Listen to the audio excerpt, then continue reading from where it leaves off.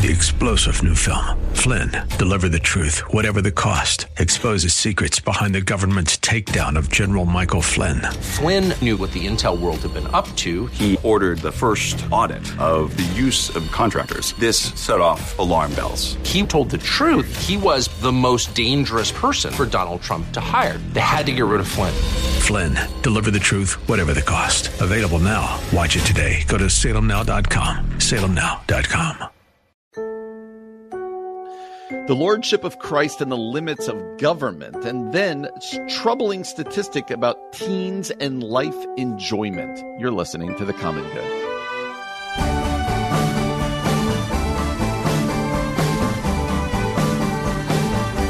Hey friends, happy Wednesday. Welcome to The Common Good here on AM 1160 Hope for Your Life, alongside Aubrey Sampson. My name is Brian Fromm. So glad to have you with us on a beautiful Wednesday afternoon. We haven't called it hump day in a while, but it's hump day, but it doesn't feel like it in the summer. Every day feels like it's kind of weekendy, kind of work day. Can I go home early? Right? Summer's weird that way. Summer is weird that way. Like, I feel like I want to have like every evening free to sit on my back porch and read books and like then have dinner outside with my family. And like, it feels like you're on vacation, but then you're like, oh wait, I still have to get up and go to work the next day. You stay up later, your kids stay up later. I do love that about summer. Like, the routine is just sort of like whatever. I really enjoy that. But it is a strange mix of like wanting it to be full vacation all the time, and it's actually not. It's just weird. Do you think that way, like right? when we were in school growing up, like I think there's something in our circadian rhythms that is telling us we need to be on vacation and not have any responsibilities for the next few months, because that was ingrained in us as school children, but we still have to be adults. Like, it gets warm. I don't know what it's like in your house, but in my house, like, kids will often still be asleep. Like, I get up and I'm going to work and I'm like, wait, where is everybody? I feel like I should be staying home. It's like in the wintertime on a holiday. You're like, I should be home. Like, I should be home now, but it's like the whole time. Right. So yes, it's just weird. And circadian rhythms. Okay. We're going to use that phrase as often. Not to do with the cicadas, no. But the circadian rhythm. Okay. Aubrey, government, Christianity, is constantly in the news. I found this article actually just recently written by John Piper over at Desiring God, because somebody who is much more, he just wrote it on June 15th, who is much more outspoken Christian nationalist, to be honest with you, on Twitter was ripping John Piper. Like, this is pietist, escapism, all of this stuff. So it began a debate about what is the Christian response to country, to government, to what hopes do we put in the government? And like I said, this person was like just ripping Piper.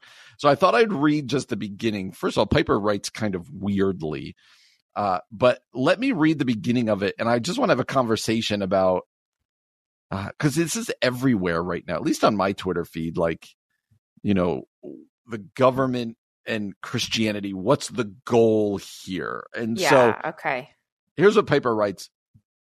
The thesis of this essay. Have you ever started an article with the thesis of this essay? I saw this, and no, I've only ever done this for grad school papers where I've like, in this paper, my thesis I feel like we were always taught not to write that way, right? Like, definitely not in sort of this kind of casual online writing. So I'm surprised he went that direction, but let's see what he has to say. The thesis of this essay is that Jesus Christ, the absolutely supreme creator, sustainer, and ruler of the universe, intends to accomplish his saving purposes in the world without reliance on the powers of civil government to teach, defend, or spread the Christian religion as such. Followers of Christ should not use the sword of civil government to enact, enforce, or spread any idea or behavior as explicitly Christian, as part of the Christian religion as such. And then he goes to define some terms. But he basically says what, quite frankly, we've said. I like to just read Piper stuff and say, wow, you agree with Piper, Aubrey. I do like the thought here where he basically says Christians should not put their hopes in the government to enact Christian things. That's it. Yeah. But that Jesus is our Lord and King. He's going to do what he does, but it's apart from the government. It doesn't mean that there aren't things that we should expect out of the government. Right. There aren't things that we should expect the government not to stop. It doesn't mean, but ultimately, he's saying our hope is not in the government. I should tell you, the person that I read on Twitter was like, this is escapism and pietism. And if you believe this, then you're an escapist and a pietist as well. Big words, because I was like, is that a bad thing? I'm not sure. I don't know if I'm supposed to be insulted by that or not. Yeah. But Piper's general take here is, let's just really boil it down. Jesus is Lord. We put our hope in Christ. The church is not the government. And ultimately, the goal is not to get as many Christians in the government to turn the government and the society Christian, right? But instead, we're working through the church and through other means, and so it's really a rejection of let's work in and through the government to rise up Christian stuff. Yeah, it's interesting. Like an example that he gives is, some join me, this is Piper talking, in rejecting the notion of any given Christian denomination being established as a state church, but still advocate for the state's enforcement of the Christian religion, such as including the Apostles' Creed in the U.S. Constitution. He says to turn Christian creeds into civil statutes transforms them into legal codes enforceable by the sword. I argue that this is contrary to the teaching of New Testament. And then he goes on to say, it's disobedience to the lordship of Jesus Christ. So I think that's a pretty strong statement. And I would actually agree with him that if we look to the government and expect the government to use civil authority to bring about Christian influence or the kingdom of God, we're just mixing up whose kingdom we belong to, right? And I don't think I'm not sure if I don't know if I totally understand what the insult pietist. I mean, I understand what it is to be pious. I don't understand necessarily what the critique is there, but the escapism, I don't think it's escapism. I think it's a shift in perspective, because we see these Christian nationalists or these people who are like, the schools need to have the 10 Commandments in every classroom. And you're like, well, what's the end goal of that? Ultimately, does that bring about the kingdom of God? And are you conflating local authority with Christian authority? I think that's the point he's trying to make, is that they're different. They're even opposed in a lot of ways. So pietism, simply put, focuses on the individual. So we're most concerned with our individual faith in Jesus, right? Oh, rather than collective. Okay, yeah. And this person's wanting to probably say that, there's something bigger. Piper at the end says his conclusion is God's new administration. He says, the commitment to renounce reliance on state advocacy for the Christian faith is not in the service of so-called secular neutrality. It is in obedience to God's word and in celebration of the Christ-exalting way he intends to rule the world without the weapons of the world, but for the glory of his name. Every Piper article is going to end with the glory of his name. Yes. But how does this actually play itself out, Aubrey? If we buy what Piper's saying and not what this other guy that I was talking about says, what does this do? How does this play out? Because we all love America. 4th of July is coming. Go to the parade. We want everybody to vote. But how does this change perspective? Yeah, I think this is tricky, because I would say I actually do care about the collective quite a bit. And I'm not just someone focused on the individual relationship with Jesus, although I certainly think that matters deeply. But I do think we have a communal faith, and we need to do something about society and systems like that. I do believe that evil works itself out in systems. And so I want to see God move in systems. So this is a hard thing where you're like, I want to fight for justice and peace in my nation. And so I want to stand up for what's right. I want to be active politically. I want to take stands that I need to. And yet I feel like ultimately it comes down to a shift in perspective. Yet I am not going to let that, if the government doesn't do what I want, if the person I think should be in office isn't in office, I'm not going to let that sway my perspective on God is still on the throne. I'm not going to let that shake me. I'm not going to let that keep me up at night. I'm not going to let that make me full of anxiety, because I trust that God's will be done, and Jesus's kingdom is the kingdom I belong to, not the kingdom of this earth. And so I think it's a posture and a perspective. You can fight for what you think is right, and you can fight to an end to injustice and things that feel immoral to you. And I think you should. It would be escapism not to. And yet it doesn't have to shake the ground you walk on. Maybe that's the way to put it. Yeah. Yeah, I think that's well put. And I think it's good words from Piper here.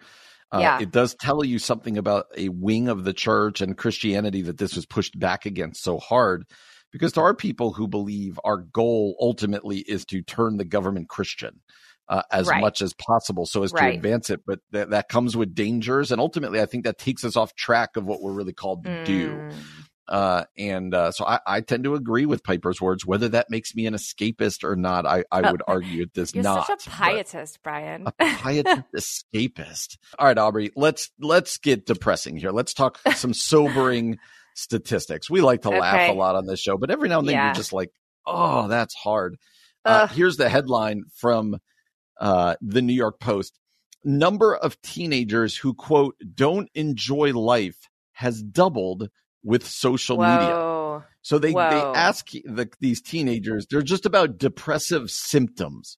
Okay. So they ask these couple things. I can't do anything right. My life is not useful. I do not enjoy life. So I'm looking back to here when you and I were teenagers. So 1995, Aubrey, basically on this chart, this back in the day, this graph. So you and I graduated high school in 95. I think you said you graduated in 96, if I remember right. Yep. So I do not enjoy life. Teenagers, this is 8th, 10th, and 12th graders. I do not enjoy life was at like 24%. Yeah. Okay? Yeah. My life is not useful was at like 27%. I can't do anything right was at about 32%. Okay. Still seems kind of high. All right. I don't enjoy life in 1995 was 23%. It is now at 48.9% for teenagers. Wow. My life is not useful, which at one point back then was at like 33%, is now at 44.2%. And I can't do anything right, which was at like 33%, is now at 49.5%. To all that, to the point that the New York Post begins this article this way. This is kind of haunting. It's the new Great Depression.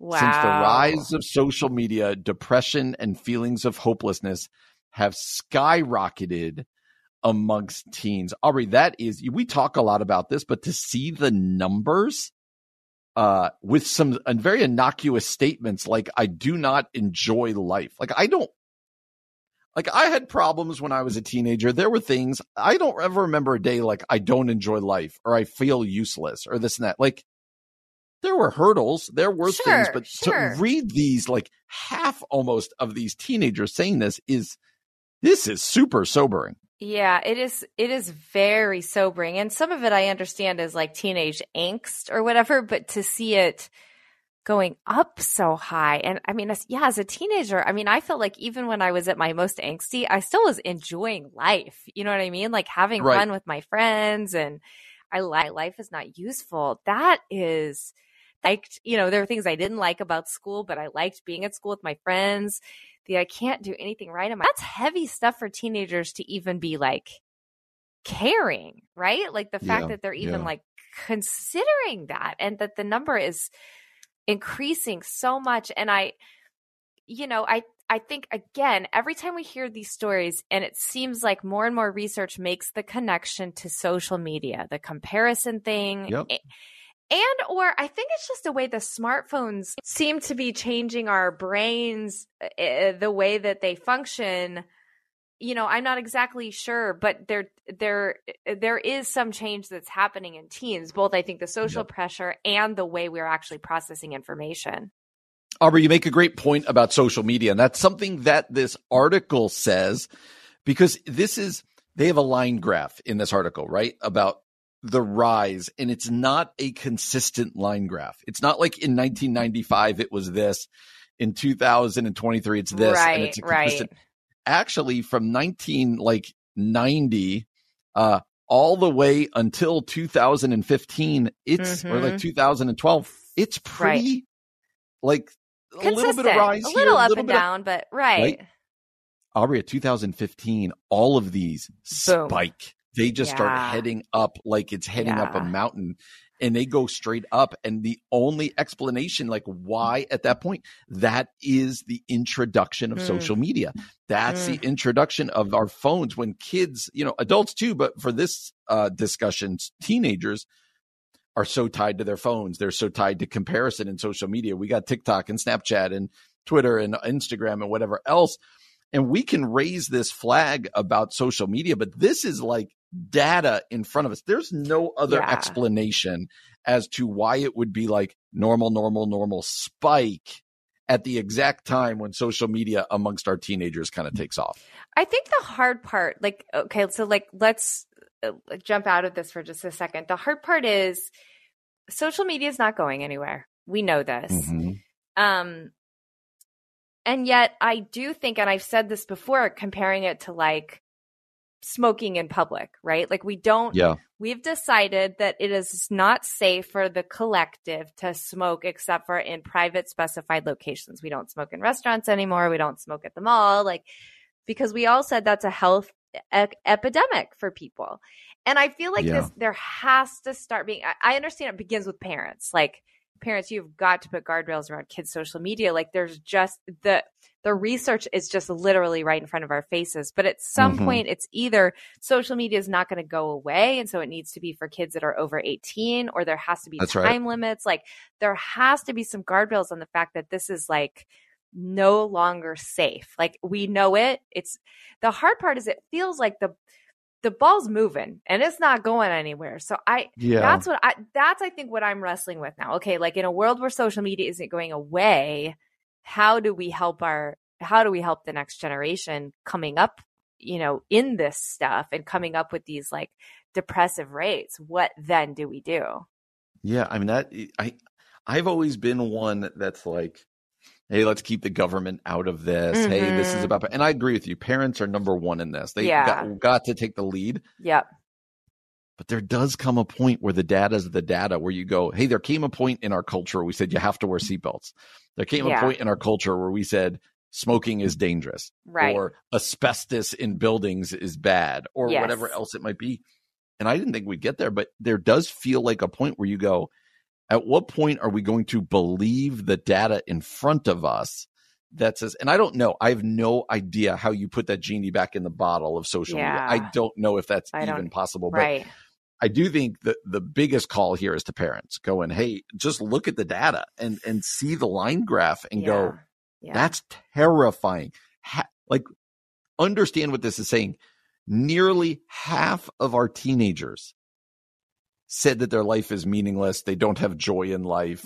They don't feel useful. That is staggering. Yeah, it is. And it is a call to parents to go, what are we going to do about it? But Aubrey, I think this is the first time I've really said, I think we need to, as a society, go, at what point do we say this is too dangerous? We need some regulation here to do something. Yeah, I agree. I mean, and again, the more data that comes out showing the rates of, and even just the things that are adjacent to this, right? The eating disorder rise, the suicide rise, the anxiety rise, all of the things that are under the same umbrella of our kids' mental health or physical safety. I think there has to be some regulations at some point. And I know you can't, nothing will happen perfectly, but I still feel like some regulation is better than none at this point when all of the research, there's no research out there saying this is good for our kids. None. Yep. At some point, we obviously believe it starts with parents and the church and this kind of stuff, but it doesn't mean that there can't be an element in it. Man, I found these sobering. I think even more, we're so numb to statistics. We get statistics. It's the line graphs on here that you're like, oh my gosh, that is, it can't continue to rise at this, or else as a society, we're just in trouble. Brian, this is a heavy topic. I feel like you and I as pastors deal with heavy things quite a bit. And this came up in my calendar. It's the 2-year anniversary of a stillborn baby at our church. And actually, this is a side note, but part of the reason why I wrote my new kids book that's coming out in October, Big Feelings Days, is because that family had stillborn baby. They had 3 other children, little kids, and there were no resources for the kids grieving. There were resources for parents. There were resources for grandparents, nothing for the precious little kiddos. And so my publisher, I went to my publisher like, hey, do you guys know anything? I want to send this family a book. They're saying I can't find anything. And they were like, no, but we think you need to write it. So long story short, here we are. It came up on my calendar, the 2-year anniversary of this, precious baby girl who was stillbirth. And, I just kind of got me thinking, I know we've got a lot of listeners that are going through really hard things. Maybe they've lost a child, or maybe they're dealing with health scares themselves, or, walking through a difficult time of grief or of confusion or doubt, or even just, I don't know, having lost somebody that, something like a baby is just so painful. And I thought maybe we could just kind of spend a few minutes to speak pastorally to people who are hurting right now, specifically because of loss or grief, or maybe hitting the anniversary of something that's, Father's Day, obviously, I know is hard for people who've lost their dads or For sure. have a difficult relationship with their dads. So, how do you even begin, Brian? I mean, I know you and Carrie had miscarriages. You didn't have a stillborn child, but what I it can is imagine to, that. yeah. So I think the first thing that Christians struggle to do, generally speaking, in these types of situations, is sugarcoating things. Like, yeah. God needed another God angel. needed an angel. Yeah. God knew that you could handle this, and we start speaking for God, which is a really dangerous thing to do. And so totally. I think step one is not sugarcoating things, but just saying, this is awful. Like to the parents who lost a stillborn baby, like this is as soul crushing as I could imagine. Like this is unbelievably terrible, and allowing it just to be that, allowing it to be unbelievably terrible, allowing it to be super difficult, and not feel like you have to say, you'll feel better once you have another child, or those kinds of things. So I would suggest first to everybody out there, when you've got people around you who are dealing with tragedy, like acknowledge that it's tragic. Yeah, that's good. Like acknowledge that it's bad, and then go from there. Does that make sense? Don't sugarcoat it. Yeah, I think that's a really, really good starting point. Like it's okay to just like let it be sad and let it be hard. And I think, I do think, the tendency to sugarcoat is to want to make it okay. But I think it's also okay to just say, you know what, like this is awful and I'm so sorry and it shouldn't have happened. And then just stop there, right? Because at the end of the day, I think we want to fix things for people, and maybe that's a good tendency. But like the Lord's the only one who can bring that kind of healing, and the Lord's the only one who can, bring comfort. And we can, I think, walk beside people, remember anniversaries, send text messages, send cards in the mail, send flowers. Like there are ways we can offer comfort, and I think remind people, hey, I see you. I remember this. This is a really big deal. I haven't forgotten. But ultimately, we're not going to fix it. And so I do think the no sugarcoating is really important. And I also think there's a tendency to just avoid, like we have a friend walking through some pretty serious grief right now. And he's like, it's so hard because even people who have been my close friends since childhood, they don't even bring up my loss. And he's like, I don't want to sit and talk about it all the time or in depth, but at least say to me, hey, I'm so sorry. Or, hey, how you doing? Like, at least acknowledge that this major like life change has happened for me. And then I know you care about me. So I think we sugarcoat and then we avoid, rather than just being like, hey, how you doing? How you doing today? This must be hard. Just kind of checking in with people. I think that's another word. Okay, so then, Brian, thinking about the people who are actually carrying the grief, lost a child, lost a spouse, dealing with a diagnosis, a job loss, like something like that. What's a pastoral word for them? Like, where is God in all of this? Yeah. So again, we give the freedom to feel mad, to feel confused, to feel distraught, because we don't want to put on people, and you have to have a smiley face or have the joy of the Lord. Right, right. But then we do need to point people to the victory we have in Christ. That he does do miracles now, so we have hope now. But even if, for whatever reason in God's providence, he chooses not to heal you of, or your loved one of whatever, or to take this away, the old Paul with a plank in his eye, we know the words of that in 1 Corinthians are true, that Jesus has victory over sin. Like, where, O death, is your victory? Where, O death, is your sting? The power of sin is death and the law, but thanks be to God who gives us victory through our Lord Jesus Christ. Like, we can proclaim that victory and point ahead to the book of Revelation that says there's coming a day when there'll be no more tears, no more sorrows, no more death, no more whatever. Yeah. And therefore we have hope. We have a firm foundation. We have a God who says, I'm near to the brokenhearted. I will be with you always. So we have to point people to, yes, feel the feelings. They're real and they're legitimate, but know the presence of God and ultimately the victory of God through Jesus Christ. And so you can hold on. Like, those provide real hope as opposed to, oh, just pray more and it'll all go away. Right. No, they still might die of cancer. Yep. Or whatever else it might be. But we can say there is coming a day when stillborn births and cancer and heartache, broken relationships just aren't going to be part of our reality anymore. Right. And so therefore we can point to that and say, because of that, I'm going to be with you. But more importantly, God is with you. And there's coming a day where ultimately we realize that victory on a grand scale. It's interesting. I've referenced this book. We had Curtis Chang on that. His book is called The Anxiety Opportunity. And he talks about how with anxiety specifically, everything you're afraid to lose, you will lose. Like, he's like, that's just a reality of life because you will die or your loved ones will die. Like, none of us beat death.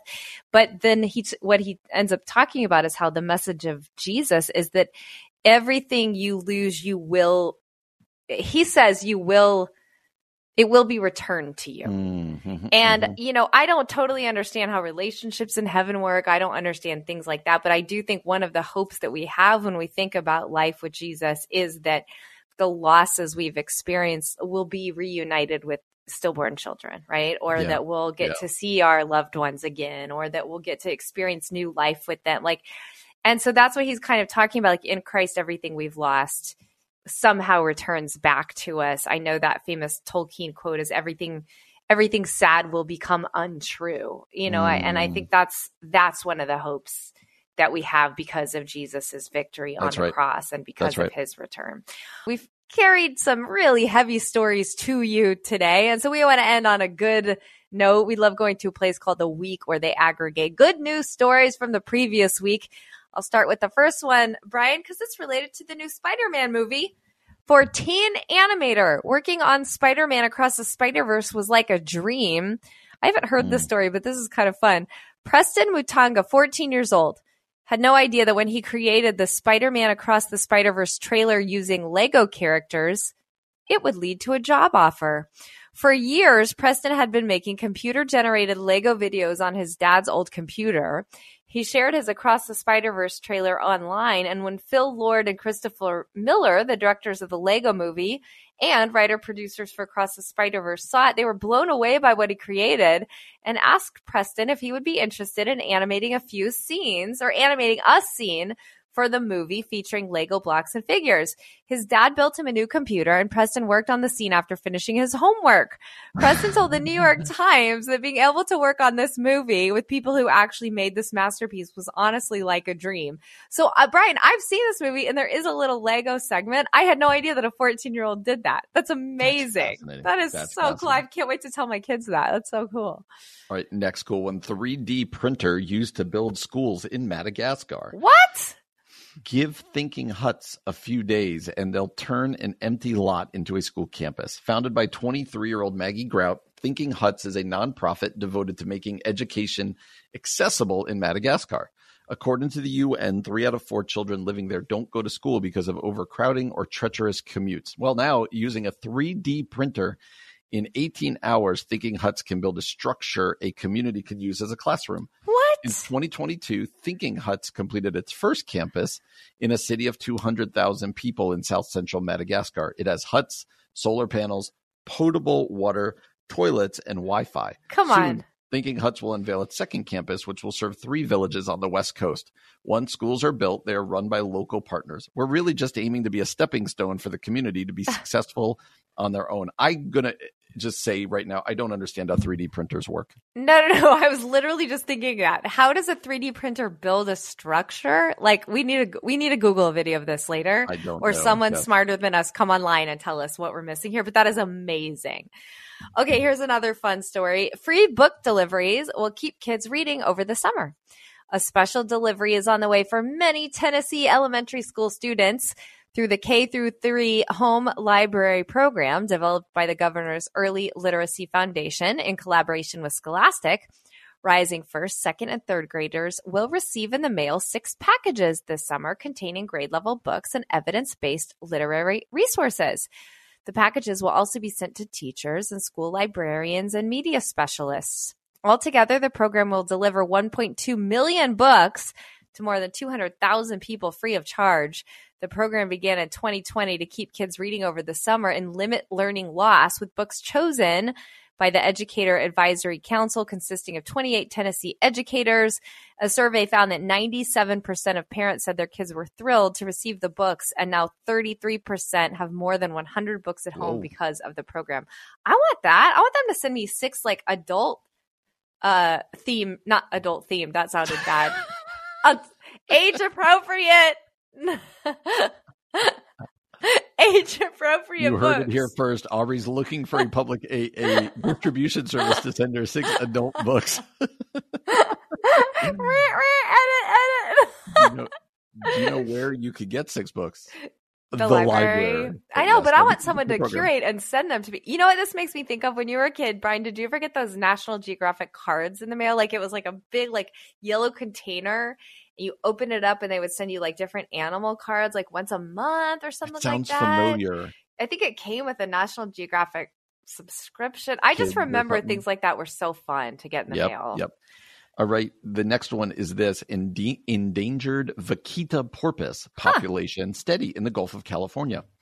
Mexico's vaquita porpoises are holding steady in the Gulf of California for 2 weeks in May. Researchers sailed around part of the Gulf, which is the only place vaquitas, the most endangered porpoise in the world, live.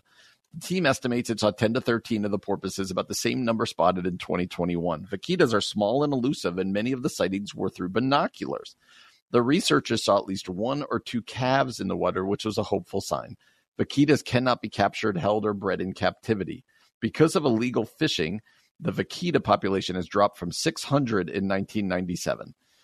Alex Oliveira, the Mexico representative for the Center for Biological Diversity, told the AP the new research is, quote, encouraging news, and it shows the vaquitas are survivors. But we still need urgent conservation efforts to save these tiny porpoises from extinction. Seems like the common good needs to send us to Mexico, For the to the vaquitas. Gulf, to check out the vaquitas for ourselves. I'm All sure right. that'll happen. Here's another fun story for the week. Scientists say new data contradicts belief that morality is declining. This should encourage people. For decades, people worldwide have said they believe morality is declining, but new research shows this could be a cognitive illusion. Psychologists Adam Mastroianni and Daniel Gilbert examined surveys conducted in 60 countries between 1949 and 2019 about moral values, found that in response to 84% of the questions, most participants said that they felt morality had declined. In their own 2020 surveys, U.S. participants of all demographics said they thought people were less kind, less honest, less nice, and less good now compared to earlier times. The researchers then studied similar historical surveys. If, as people overclaim, morality has been declining steadily and precipitously for decades, then people's reports of current morality should also have declined over the years, the study authors wrote. They didn't, though.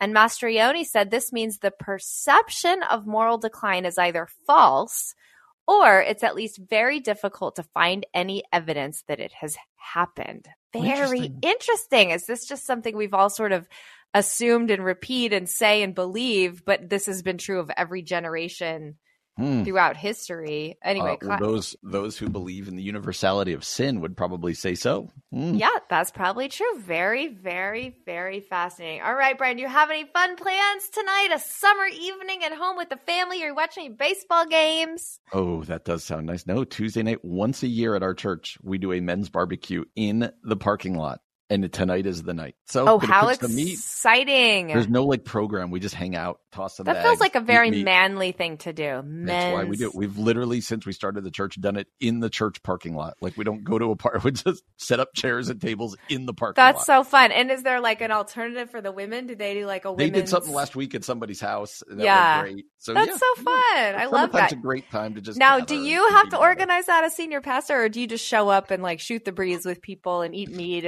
or are you in charge of I'm part of, just because I always have, but I'm part of the team that does it. But there's other people who help, and I'm not shouldering it. We'll put it that way. Okay, all right. What are you doing tonight? My parents are in town one more evening, so we'll probably have a lovely dinner with them before they fly out very early in the morning. And I'm sure it'll be enjoyable. I'm sure it will. I'm looking forward to it. Well, Brian and I will be back again tomorrow from 4 to 6 p.m. We can't wait to see you then, listen to you then, have you listen to us then.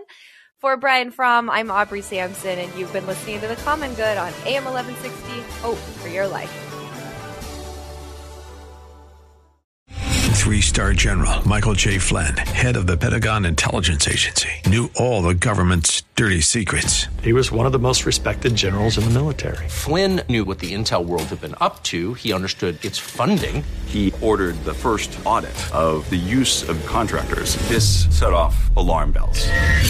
The explosive new documentary, Flynn, Deliver the Truth, Whatever the Cost, uncovers the facts behind this scandal. Flynn told the truth. He was the most dangerous person for Donald Trump to hire. I find out the worst enemy that I'm going to face in my life is right here in America. They took my assessment and they wanted me to change it. And I was like, I'm not changing it. They had to get rid of Flynn.